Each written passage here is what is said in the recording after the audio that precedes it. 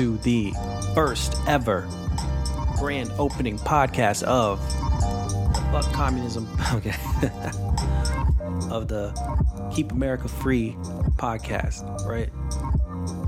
Keep America Free podcast. This is MJ Harvey. You may be wondering why the hell you want to listen to this podcast. I'm going to give you one answer. It's the only podcast that's trying to make capitalism cool again. Like, I don't know what happened. All of a sudden, people are trying to act like communism is the answer to everything. It's socialism. They're trying to make that all cool. And everybody's lockstep, thinking the same thing. And they don't have any proof other than it works in Europe. It works in Europe. And then you start doing some research and you realize it doesn't work in Europe. And in fact, some of those things are just giant waste of money because they have so much money over there because they're not doing anything. So USA does everything. We keep them safe. We pay the most money for the UN and NATO, and everybody kind of gets to like use their money to like squander on programs that aren't even really helping. You know, meanwhile, Joe Smo in Oklahoma is paying for a dude in Scandinavia to be going to college for free, pretty much. It's like, what the heck? So, first of all, people need to stop hating on America. That's the first thing. Like, be grateful. Like, America's probably the most benevolent superpower that's ever existed. You think about human history. You think about the great civilizations that have existed. They didn't mess around. You know what I'm saying? Like, they were cruel. They had unabashed human rights violations. Slavery was rampant. And America was instrumental in creating a human rights focused civilization. I'm not saying America was the only player, but you could argue that it was the most important in many ways. Maybe outside of Great Britain. But definitely ever since the kind of end of the British Empire, America's been the leader and the standard for the world that the world follows. And anybody who pretends that's not true is just lying to themselves. So really, we need to get focused on really examining, what's wrong in America, honestly, from all sides, from all the players, subjectively, everybody's experience is different. And we should understand those experiences, but everybody's also accountable for their actions, and their circumstances may be more difficult or different, but there's a real lack of individual accountability, which is as dangerous because then you never fix the problem. If you're always blaming others, if you're always blaming systems, then you really never fix the problem. You're just complaining and causing division, really. So kind of the point of this podcast is to really examine the state of American politics in its various shapes and forms through a lens of, I would say, individualism and, fiscal responsibility and fiscal freedom. A lot of people want to put labels on everything, but that's the lens that I see the world. And that's the lens that I examine the world in. I don't really buy into a lot of this collectivist, racial BS that everybody's jamming down everybody's throats. And it's all sides. So much collectivism and dogmatic, holier than thou thinking.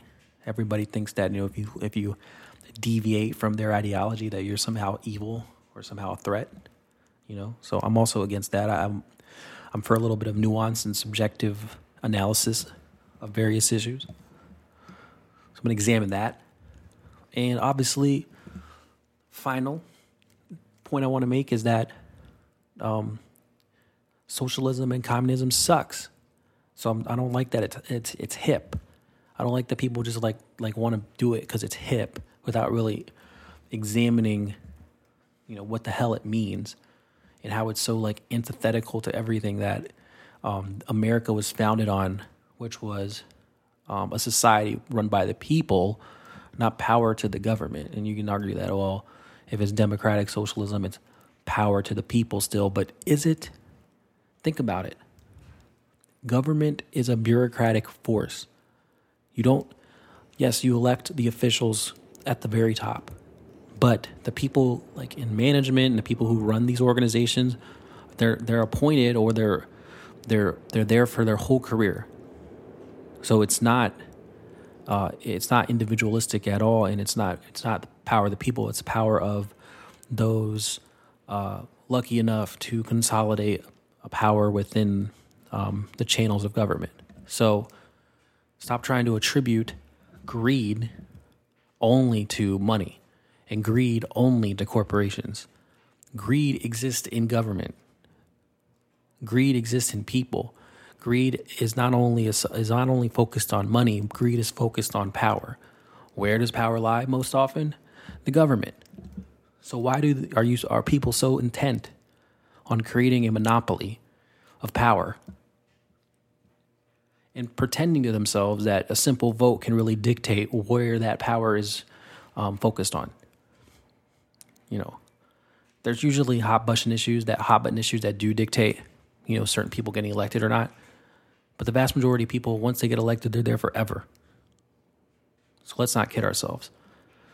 And so socialism is not hip. It's not cool. It's not natural. It's like an unnatural. It's not how reality works.